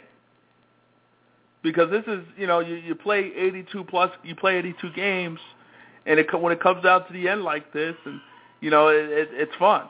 It definitely is a fun situation. And Memphis got off to that bad start, but, they finished getting Gasol back, and they played some good basketball moving forward. Got off to a slow start, but they really turned this thing around. And they own the season series against the Phoenix Suns. So they control the tiebreaker. So if they're tied with the Phoenix Suns, guess what? The Memphis Grizzlies get to the playoffs. So the Suns need to win out, bottom line. They need to win out. And they control their own destiny, and they play who they need to play. So the NBA schedule makers, they probably didn't believe when they put this schedule together last year that the Phoenix Suns would be battling for their playoff lives. They didn't expect that. No one expected that. And so they got lucky. They really got lucky here, and it should be fun. But just looking at the Western Conference and just the standings as a whole, and you look at Houston and Portland battling for that 4th spot. Houston a half a game over Portland for that 4th spot in the West. Clippers. You look at Golden State; they're securing that 6th spot for the most part. So it basically comes to the final 2 seeds. San Antonio has clinched the best record in basketball, so they're good. So when you look at the West, it's going to be San Antonio. When it's all said and done, it's going to be San Antonio, OKC 2, Clippers 3. I think Houston holds on to the 4th spot, Portland at 5. That 4-5 matchup is going to be good. Clippers, Golden State 3-6. Golden State has a 6th spot. That 3-6 matchup is going to be good. And then you have Dallas, Memphis, and Phoenix. And, these teams could be close to winning 50 games. And it's going to be interesting in those series as well. I think San Antonio and OKC get it done against whoever it is they play, whether it's Dallas, Memphis, or Phoenix. And also I think the Clippers and Golden State, that's going to be a good one, an interesting one, and I'm not prepared to pick that one. And Houston, Portland, I'm not prepared to pick that one as well. So, those are going to be interesting. But the Western Conference is going to have a lot of must-see games throughout the playoffs. And out east, I think Atlanta holds on. The Knicks are going to need a lot, and I don't think they'll get that. I think Atlanta holds on. I think Washington holds on to the 6th spot. Charlotte stays at 7. Brooklyn will stay at 5. Toronto will stay at 4. I think Chicago holds on to that 3 spot. And I think Miami gets the number 1 spot, and I believe Indiana gets that 2nd spot. So that's the way I think it's going to play out. in these playoffs. Those are going to be the matchups. Those are teams that are going to get in. Should be interesting to see how it works out. Ocho Cinco Chad Johnson has a tryout in the CFL. He worked out with the Montreal Alouettes, and we'll see what happens. Actually, they're going to work him out. He didn't work out. He'll work out with the Alouettes this week. I mean, we haven't seen Chad Johnson since the situation with his then wife, Evelyn Lozada, from Basketball Wives fame, former fiance of Antoine Walker, her, in that whole situation where, unfortunately, he was arrested for headbutting her back in 2012. And, ultimately, it was a tough situation for Chad. Obviously, he said he wanted to go get some help. Hopefully he got the help necessary so he won't ever be in that situation again. But you look at the situation with Miami, that was kind of like Chad's last opportunity. I mean, he went to New England and playing with Tom Brady, and that didn't work out for him. He was awful in New England. And then, he got another opportunity in being back home in Miami, an opportunity to play with the Miami Dolphins, his hometown team, if you will. And he had this situation. This situation messed him up. Obviously, he was guilty. Obviously, he's culpable in the whole situation and what transpired. But we'll see what happens with Chad. I like to see Chad get another chance. I like to see everybody get a second, third, fourth chance if necessary. Whatever you got to do to get it right. And hopefully Chad can get it right. Hopefully he can. And then you look at now the situation with Colin Kaepernick. And according to TMZ, and they have a report out that, you look at the situation with 3 players, and according to TMZ and according to an incident report filed with the Miami police, a woman who at this point is unnamed, the woman told police that she spent time with 3 players, Quentin Patton of the 49ers, Ricardo Lockett of the Seahawks, who used to play with the 49ers, and Colin Kaepernick. The woman said that, players were drinking, smoking marijuana in Lockett's apartment, and ultimately she ended up in a bedroom with Colin Kaepernick. Ultimately, the woman said she woke up. She had no memory of what happened, no memory of how she got to the hospital, and at this point, there was a rape test done, and at this point, there is no results at this point in time. And according to TMZ, Kaepernick is being investigated for alleged sexual assault. And this is citing unnamed law enforcement sources. But at this point in time, and this is the Miami police have actually told the San Jose Mercury News that there was no evidence of a sexual assault. And they're saying that TMZ took the report out of context. So at this point, no one's been arrested. So at this point, the Miami police tell the San Jose Mercury News that there's no evidence. So at this point, this is just rumor and just speculative at this point in time. And Colin Kaepernick went on to Twitter to talk about TMZ and some of the things that they do in terms of reporting.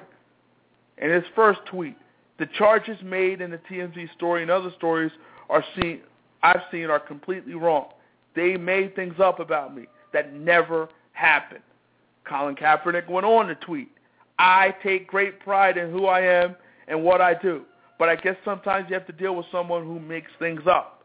Kaepernick went on to tweet, I want to thank all the people who have shared their encouraging sentiments. I assure you that your faith is not misplaced. Those were the tweets from Colin Kaepernick, and we'll see how the story plays out. We'll see if the story we'll see if the story ever goes anywhere. It may not ever go anywhere. You know what I mean? And then TMZ is known to report things that don't go anywhere. I mean, they were reporting, a few weeks ago that Floyd Mayweather was involved in something. And at this point, I haven't seen any reputable news source grab that story. So I don't know what that tells me, that at this point it's not a story. And at this point, this seems to be not a story. We'll see what happens. We'll see what happens moving forward with Kaepernick. But, he's a big-time NFL quarterback. So he has to watch some of the things that he does. He has to watch who he associates with. He has to watch where he goes. That's just the nature of his situation. And that's the nature of being an NFL player, and that's the nature of being Colin Kaepernick. And when we come back, we're going to be talking to a guy who's trying to be an NFL player. We're going to bring in Ohio State safety C.J. Barnett. When we come back, you're listening to Go For It on Blog Talk Radio.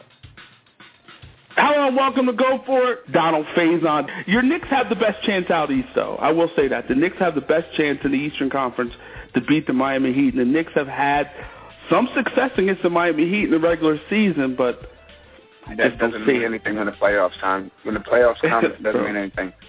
I was trying to throw you. I was trying to throw you a bone, man. I was trying to get your hopes up. Come on, man. I'm a realist too, man. Actor Robbie Jones. Well, we know that you can marry women. We've seen you have a pedigree. We see what you can do. We've seen it. I would never bring my wife around you. I just don't know what you're capable of. Come on now. That's early. That's not Roxy. That's cold-blooded.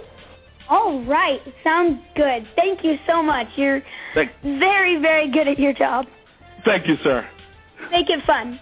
You really do.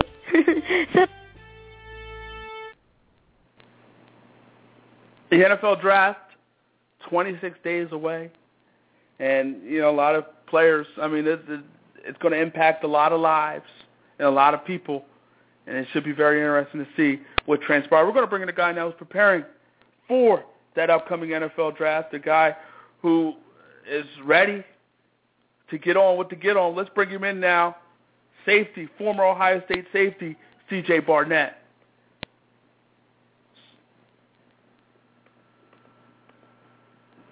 C.J. Yes, sir. How are you?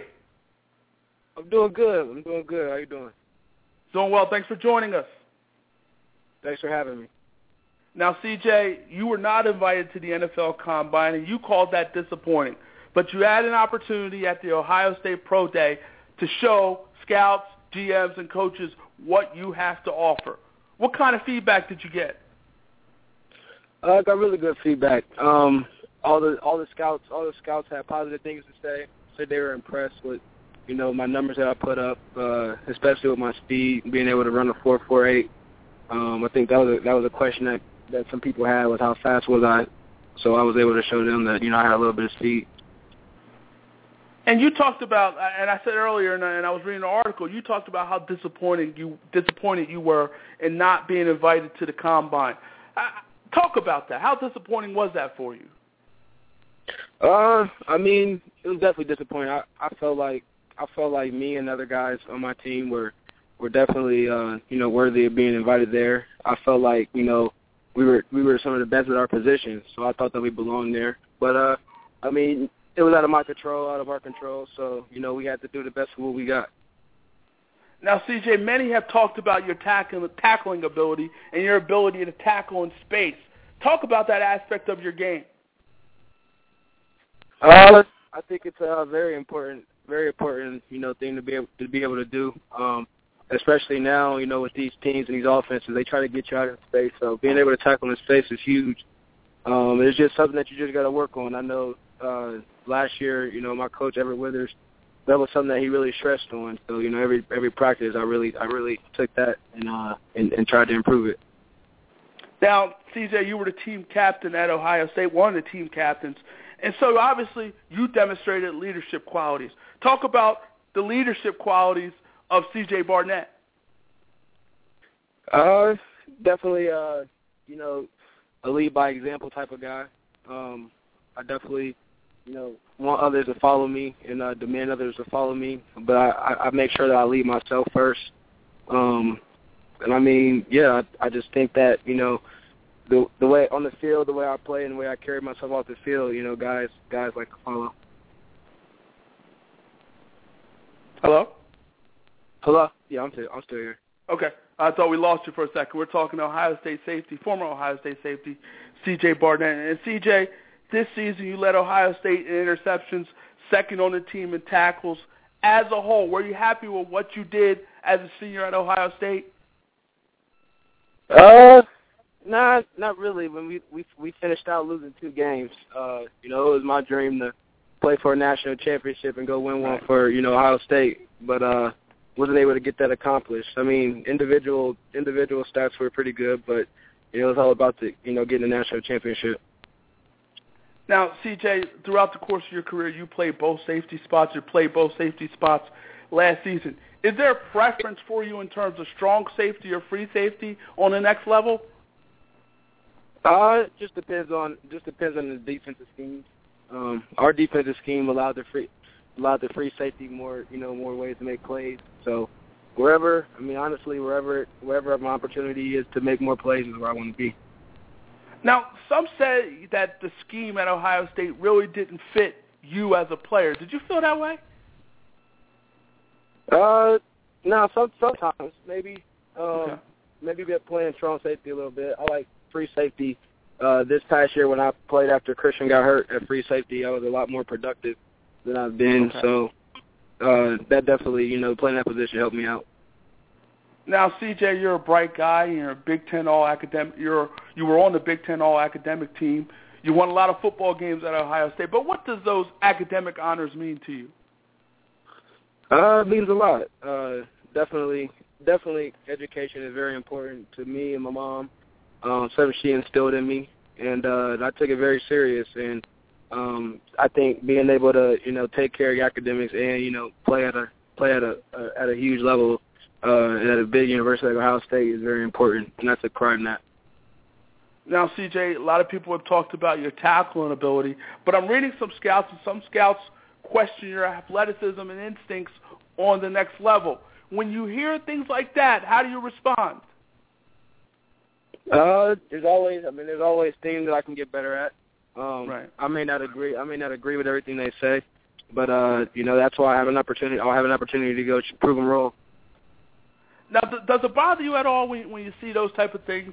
Because obviously you don't necessarily agree with them, but when you see those type of thing, does it bother you? No. I mean, I don't know. I feel like, I hold my own on the field. Haven't had too many problems, so I think I'll be able to continue to, get my job done and excel. We're talking to former Ohio State safety C.J. Barnett. And do you kind of stay away from those publications, those magazines, or ESPN.com and all those other draft-type websites that talk about where you possibly may go? Do you stay away from all that? Yeah, it doesn't really. I mean, they I'm sure that they get paid for that, but I mean, the only people that really know is the people that are drafting, the coaches and the team. So whenever that happens, whenever the draft day is, I'll be ready for that or wherever I may go. Where are you expected to go in terms of round? Where are you expecting to go? In the late rounds, probably like 5th through 7th. Okay. So, in terms of that, and does that bother you at all, or you just say, you know what, this is where it's going to be, this is how it's going to be, and I'm just going to make the best of it? Yeah. It really doesn't. I mean, everybody would love to be a first-round pick, but everybody can't be. But no, it really doesn't matter to me. All I need is an opportunity, and I think I'll be able to make the best of that chance. Who was your favorite team growing up? I was a Baltimore Ravens fan. Okay. How'd that happen? Just their defense. Ed Reed and Ray Lewis.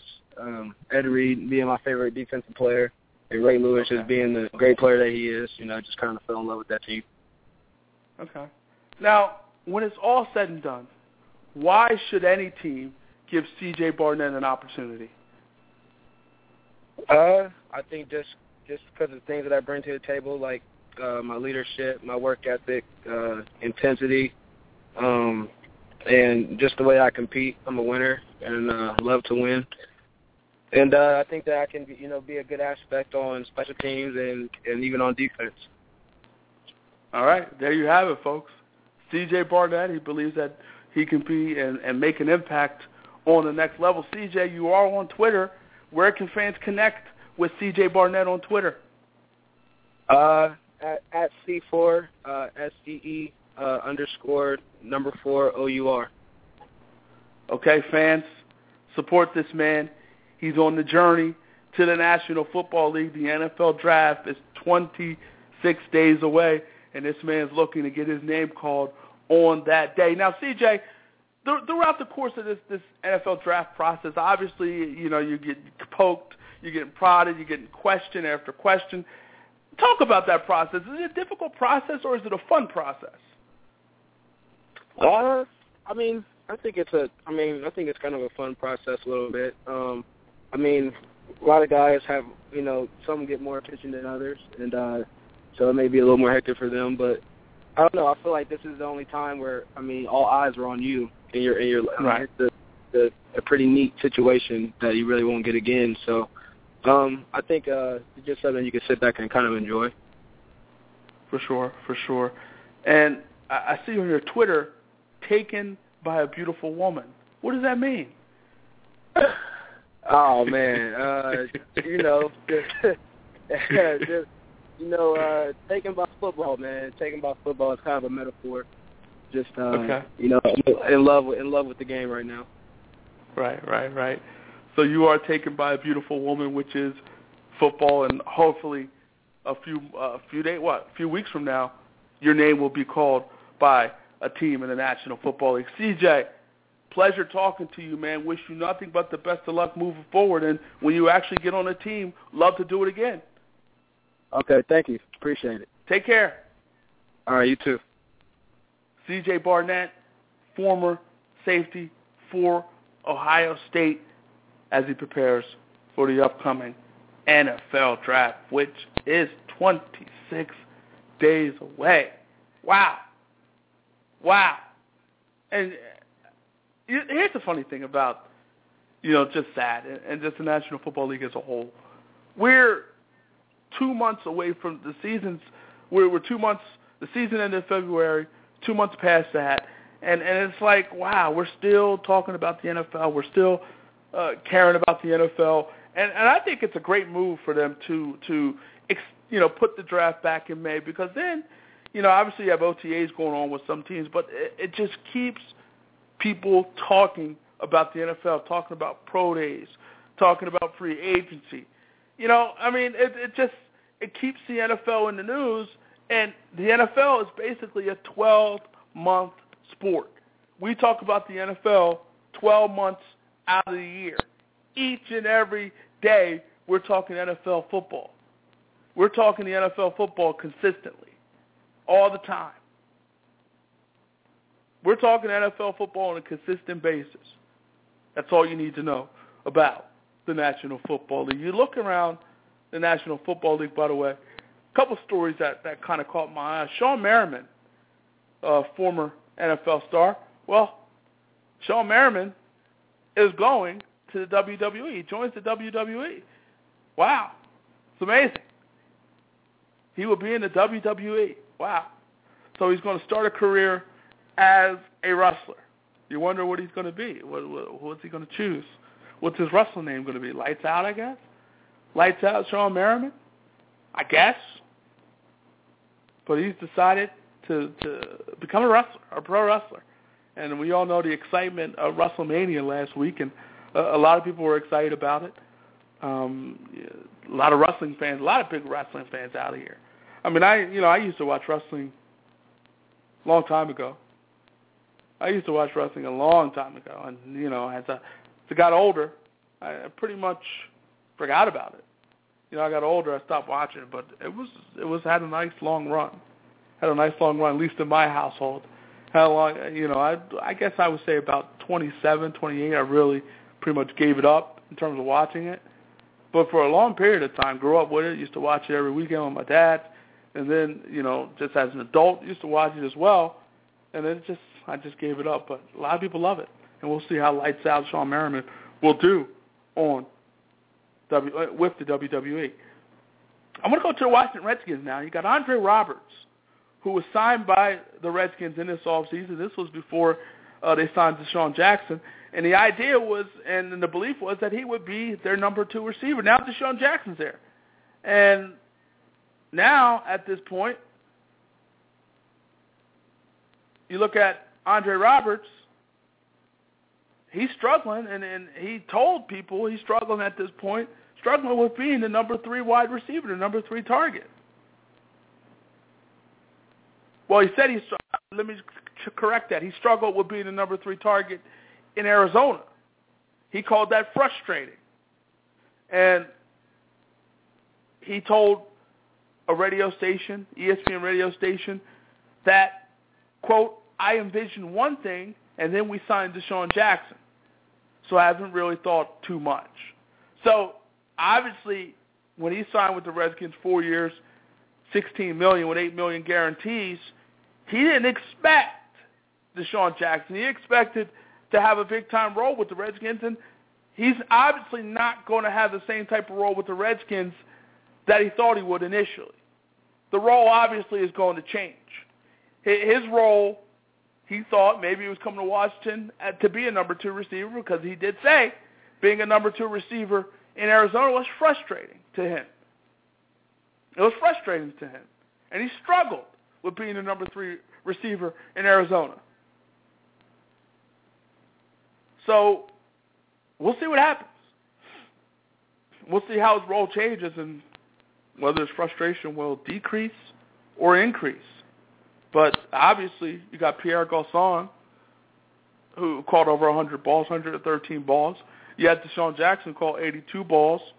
So obviously, his targets may be limited, Andre Roberts.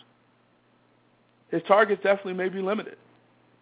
So we'll see how that plays out for him. But it should be very interesting. And so we'll see how that works out. Speaking of Deshaun Jackson and the whole situation with Deshaun Jackson, I mean, I want to go to something. There was a report out in Philadelphia about Deshaun Jackson and the talk of his repeated his conflicts and, cursing out Chip Kelly. He said there was a moment where he cursed out Chip Kelly, and there was a moment where, a few moments where him and Kelly had conflicts. LaShawn McCoy now is telling people that, quote, and these are his quotes coming from the Inquirer, Philly.com, quote, I've never seen that. I've never seen the two of them get into it. Kelly, the good thing I'll say about him is he's understanding. If you have an issue or a problem, he seems to always work it out. So that's what LaShawn McCoy said about Deshaun Jackson, I should say. LaShawn and Deshaun, you get it all mixed up. But that's what McCoy said about Jackson. He said he never saw it. He never saw it. And he also went on to talk about the Deshaun Jackson situation. Quote, it's a surprise for sure. Anybody that tells you that they're happy about it, I don't know how honest that would be. It is a surprise. You've heard so much. You really don't know what's true. Not playing with him is definitely going to be different. Playing against him is really going to be different. It's some big shoes to fill. Deshaun's by far one of the biggest playmakers in the game and the biggest deep threat in the game. Some big shoes to fill for sure. We'll see. We'll see how it all plays out. We'll see how it all plays out. But obviously, LaShawn McCoy, I'm surprised it took so long for him to come out, but maybe, it was a gag order on the team, but, he's coming out and supported Deshaun Jackson. And that was one of the things that really, really was interesting to me is the lack of support for Deshaun Jackson. The lack of support. And we'll see. He went on to say, then again, the front office, they obviously know what they're doing. You make a move like that, you obviously have something up your sleeve. where you know you can get something that's similar or even better. We'll see. We'll see. And he was also asked why the Eagles released Deshaun Jackson. He said, I'm not sure. I can't answer that. I'm just a regular player. I don't know why. So he also talked about there was also a lot of talk that Deshaun Jackson alienated himself from the players, didn't really hang out with the players. And McCoy talked about that. I'm his teammate, quote, I'm his teammate or was his teammate, and we connected very well. In this game, man, everybody's professionals, and there's guys that have kids. Deshaun doesn't have any kids off the field. I bonded really well with Deshaun. So, interesting. I mean, it's interesting. He's coming out and supporting Deshaun Jackson. And McCoy said he has spoken to Deshaun Jackson since the release, and, quote, any player would be hurting. He's been basically the face of the program. I think since Donovan left in 2010, he loves the city, but it is a business. You have your feelings about the team, but you go in history, man, and you find so many different players leaving teams. That's how it works. They'll get over it eventually, I'm sure.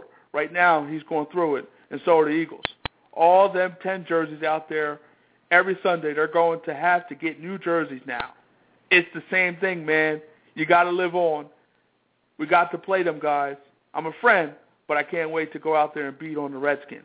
I'm sure when he comes to Philly, he wants to have a great game. We'll still be friends. We'll still text and chat after the game. He got $16 million guaranteed. He's not happy, he says with a question mark, rhetorically. Obviously he's happy. $16 million in guarantees, you're happy. Everybody's happy with $16 million in guarantees. Anybody would be happy with that. I know I would. I know I would for sure. But what do I know? Anyway,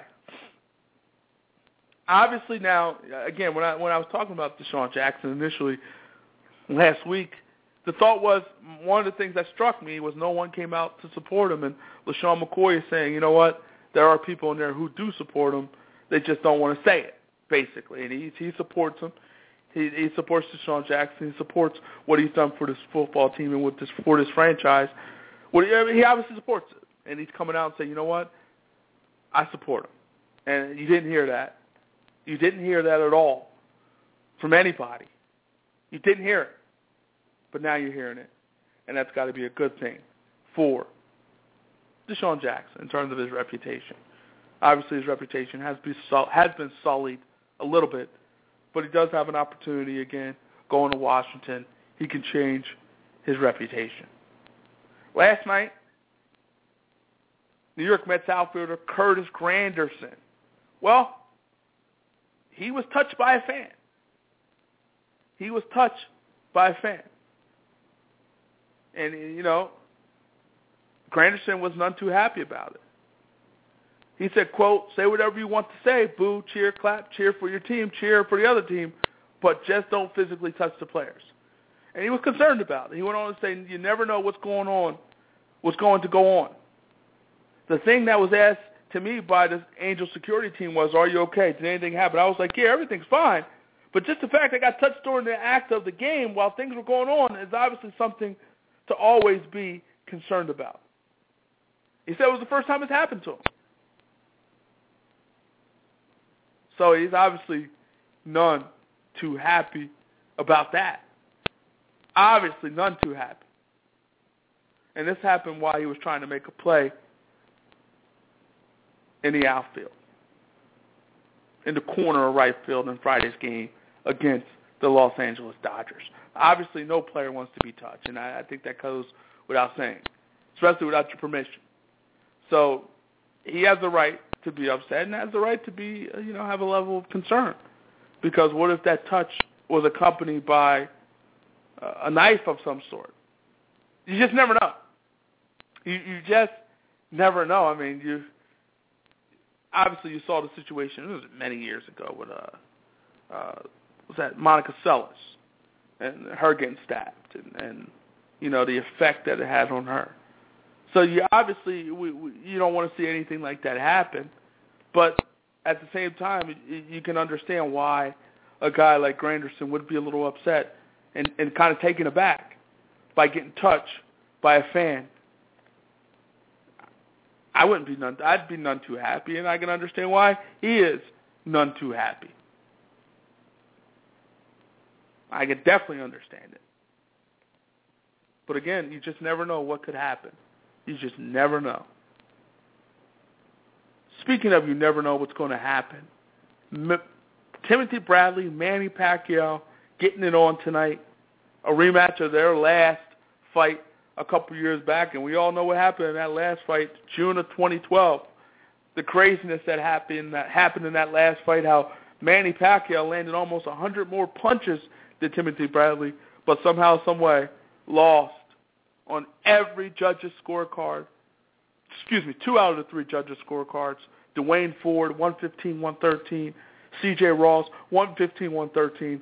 Both of those people are no longer judging fights, and rightfully so. C.J. Ross had 114-114 for Mayweather Canelo Alvarez, and another fight that was not that close. So, should be an interesting fight. This is a interesting fight. A lot of people thought Pacquiao won the first time. I did. A lot of people thought Bradley. Well, this is an opportunity now and Bradley was, the whole situation with Timothy Bradley afterwards.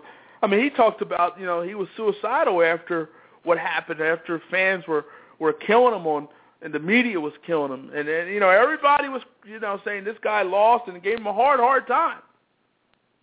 Obviously, Timothy Bradley did not win that fight. Anybody that saw that fight knows that Manny Pacquiao won that fight. Hands down, wasn't even close. I mean, I heard Roy Jones say he had it 11-1. I think Dan Rayfield of ESPN also had it 11-1. So you had a lot of that type of scorecard. And when you have scorecards that are 11-1 from people, and then you have what we see 115-113, you're saying, wow, 7 rounds to 5? So you're saying Timothy Bradley won 7 rounds of that first fight? I don't see it. I don't see it. Still don't see it. But this is a fight now for Timothy Bradley where he can kind of prove the naysayers wrong. He can kind of say, you know what? Whatever happened is what happened the first time around. But now I have an opportunity to tell everybody and show everybody what I'm really about and tell everybody and show everybody that I really can beat Manny Pacquiao. I think obviously at this point I think Bradley is a better fighter than he was then. He had Provodnikov, he had a life and death struggle there, and then he beat Marquez in a close fight, but a convincing victory, I believe, for Timothy Bradley.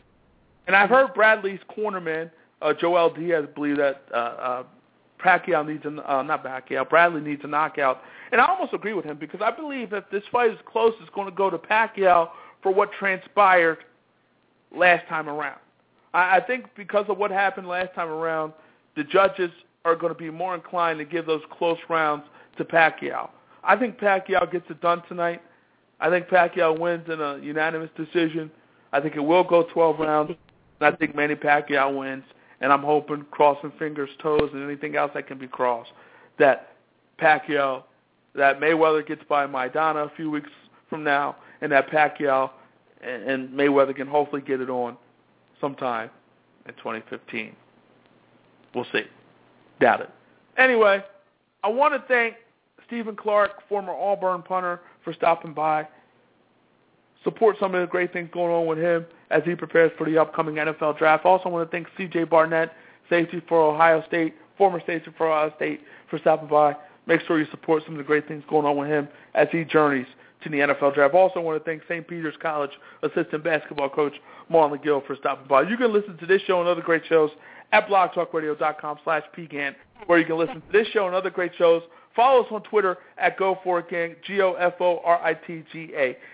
For everybody here, go for it. We hope you have a great weekend. See you later. Take care.